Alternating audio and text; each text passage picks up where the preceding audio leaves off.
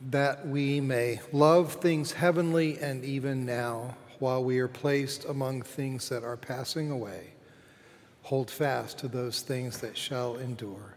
In the name of the Father, the Son, and the Holy Spirit. Please be seated. The parable of the dishonest steward. That might have been a great passage to preach on for the first Sunday after the launch of a capital campaign.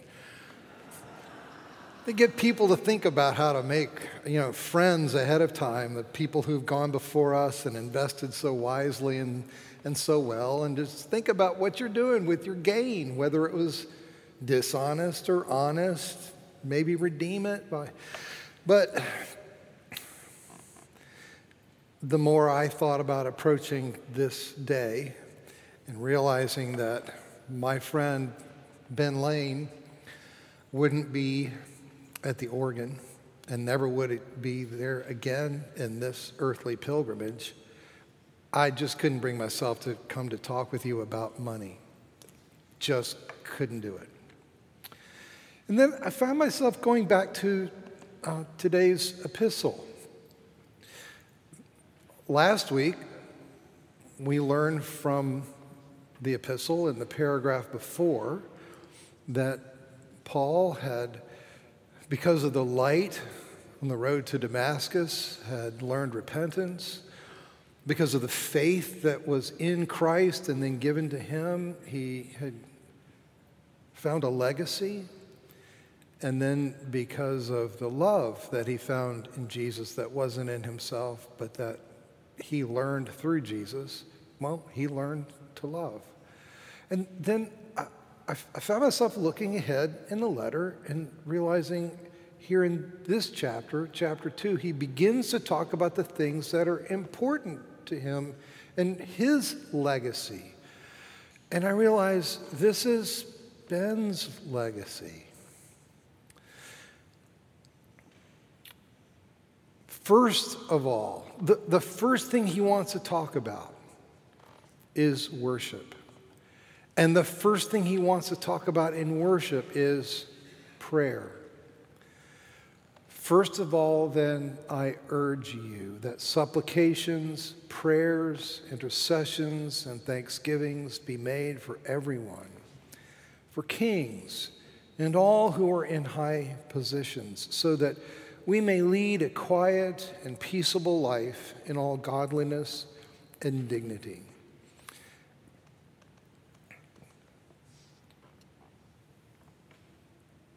And the thing that we are all about, and the thing that no one has done more to shape us in, is worshipful prayer.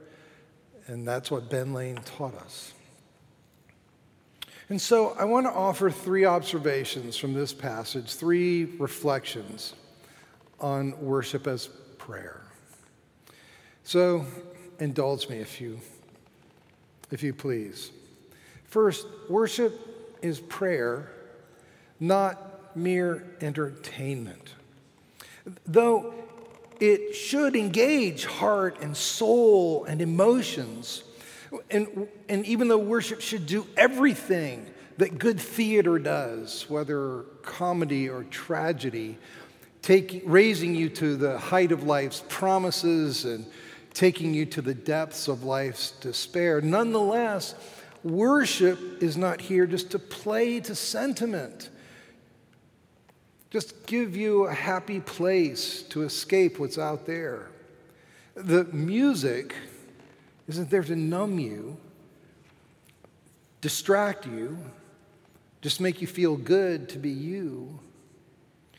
Music is, as U2's frontman Bono says, music is worship.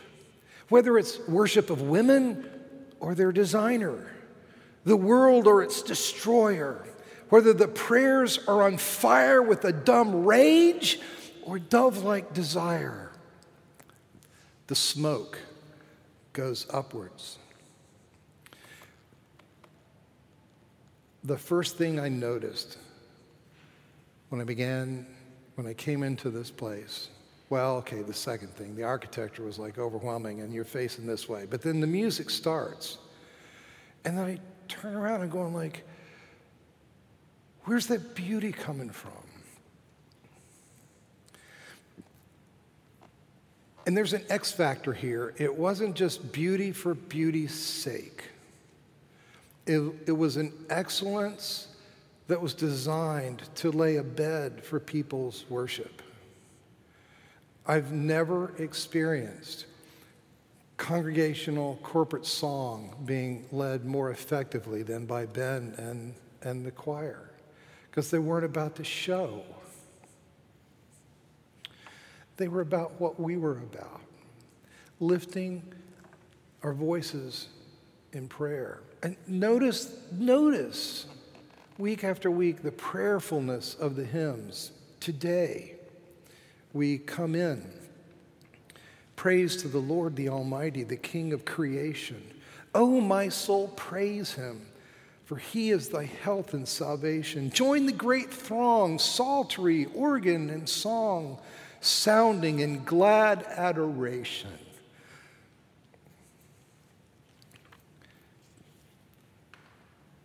What we'll sing on the way out today.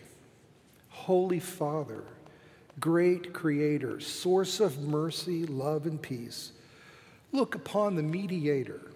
Clothe us with his righteousness. Heavenly Father, through the Savior, hear and bless. For 28 years, Ben Lane shaped us in that. And in that, his heart is the heart of the Apostle Paul. Worship is first, and worship is first of all prayer. Second, worship is prayer, not mere education. Now, I'm not talking as a former Presbyterian who's learned that sermons aren't supposed to run 45 minutes. I'm talking about the fact that while the whole service is educative, is aimed at what Moses called loving the Lord with all your mind, and what the apostle calls the renewal of the mind, the whole cast of it is one of prayer, not of lecture. Think about this difference. Where I came from, it was a valid Eucharist, or we tended to call it communion or the Lord's Supper.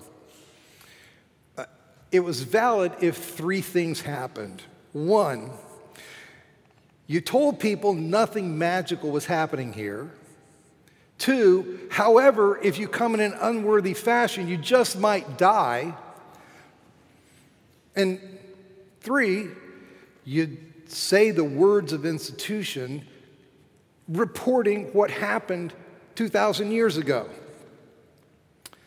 On the night he was betrayed, our Lord Jesus Christ took bread, gave thanks, broke it, and gave it to his disciples. Think about how different the whole thing is when it goes more like this, when we get to that place. The Lord be with you. Lift up your hearts. Let us give thanks to the Lord our God.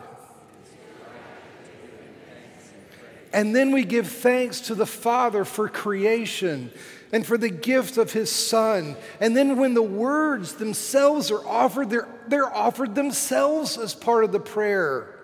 On the night he was betrayed, our Lord Jesus Christ took bread.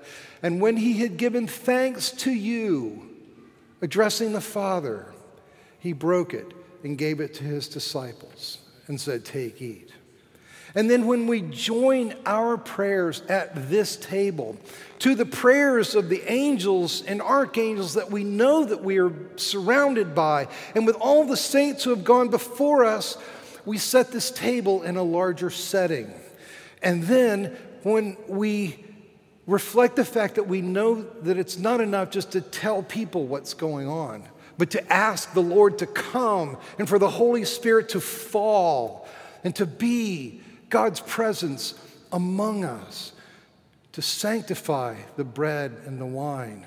that in them we may truly feed on Jesus. We make this not just a horizontal transaction, but a vertical transaction where the table, this place, becomes a thin place, where heaven and earth converge, and where we have to leave changed. That's why we have prayer ministers at communion. It's why we have a partnership with this amazing prayer ministry, Inheritance House, that our sister Deacon Rose Sapp heads up, and appointments for prayer needs are available. So, worship is prayer. It's not mere entertainment. Worship is prayer. It's not mere education. And third, worship is prayer. It's not recruitment for a political or social cause.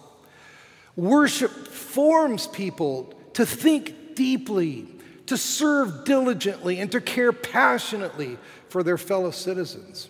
Worship forms people to seek the common good and to be prepared, as Paul says to Titus in a letter that he wrote at the same time as this, not just to obey political authorities, but to take their place in the public square and to be ready for every good work. Titus chapter 3, verse 2.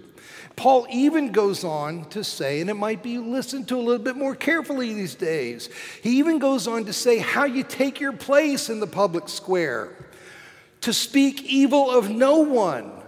What? That's how you make political capital, right? No!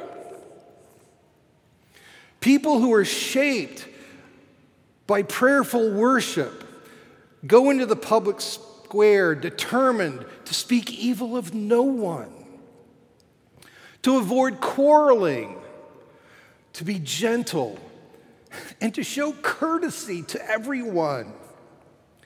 Paul wrote this in a climate in which people who had the means and the know-how to govern cities were giving up on the cities and retiring to their country estates, when city politics were as vicious and cutthroat as you could possibly imagine, and when Christians themselves were on the verge of becoming a persecuted minority. Invest in the good of your city out of winsomeness and care.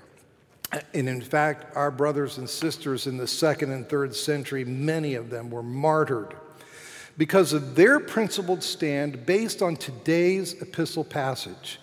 Pray for those in authority, pray for kings, but don't pray to kings. And so they said, after a fashion, friends, we will serve the empire.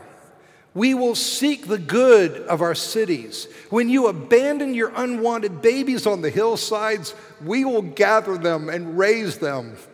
When returning armies bring the plague, we will tend the sick, even if our neighbors flee. And yes, we will pray for the emperor. But no, we will not pray to the emperor. We will offer incense for the emperor, but no, we will not offer incense to the emperor. Jesus is Caesar. Jesus, let me pause, back, delete. Jesus, not Caesar, is Lord. So, worship is not the Republican Party at prayer, or the Democratic Party at prayer. It is citizens of the kingdom of Christ at prayer, which is why the first words that we say after our processional hymn end, blessed be God, Father, Son, and Holy Spirit, and blessed be his kingdom, now and forever. Amen. Both Old Testament and New Testament voices teach us that there are sinister forces of darkness that have set themselves against the flourishing of the human race. Somebody has got to name them. Somebody has got to go to the God who cares and the God of power and ask him to take the victory won at the cross and apply that now. Lord of hosts is one of God's names, and it means God of armies. Daniel spoke of Israel's champion angel Michael confronting Persia's king angel. Paul says there were powers and principalities arrayed against human flourishing.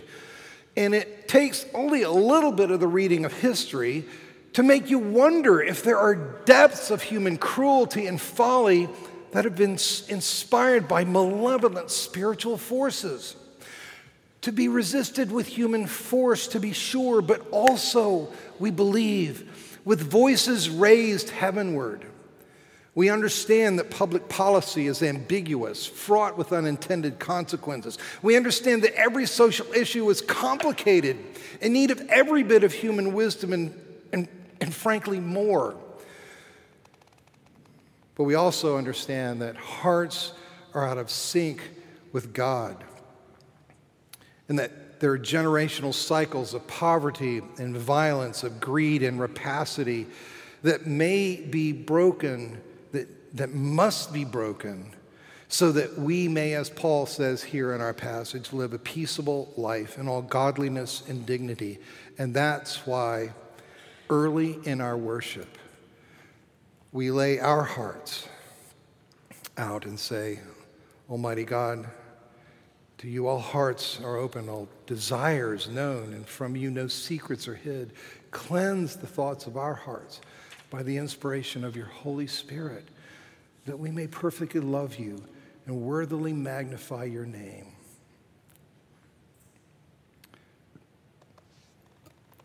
And that's why in verse 3 of today's sequence hymn, we sang, "Give us, O God, the strength to build the city that hath stood too long a dream."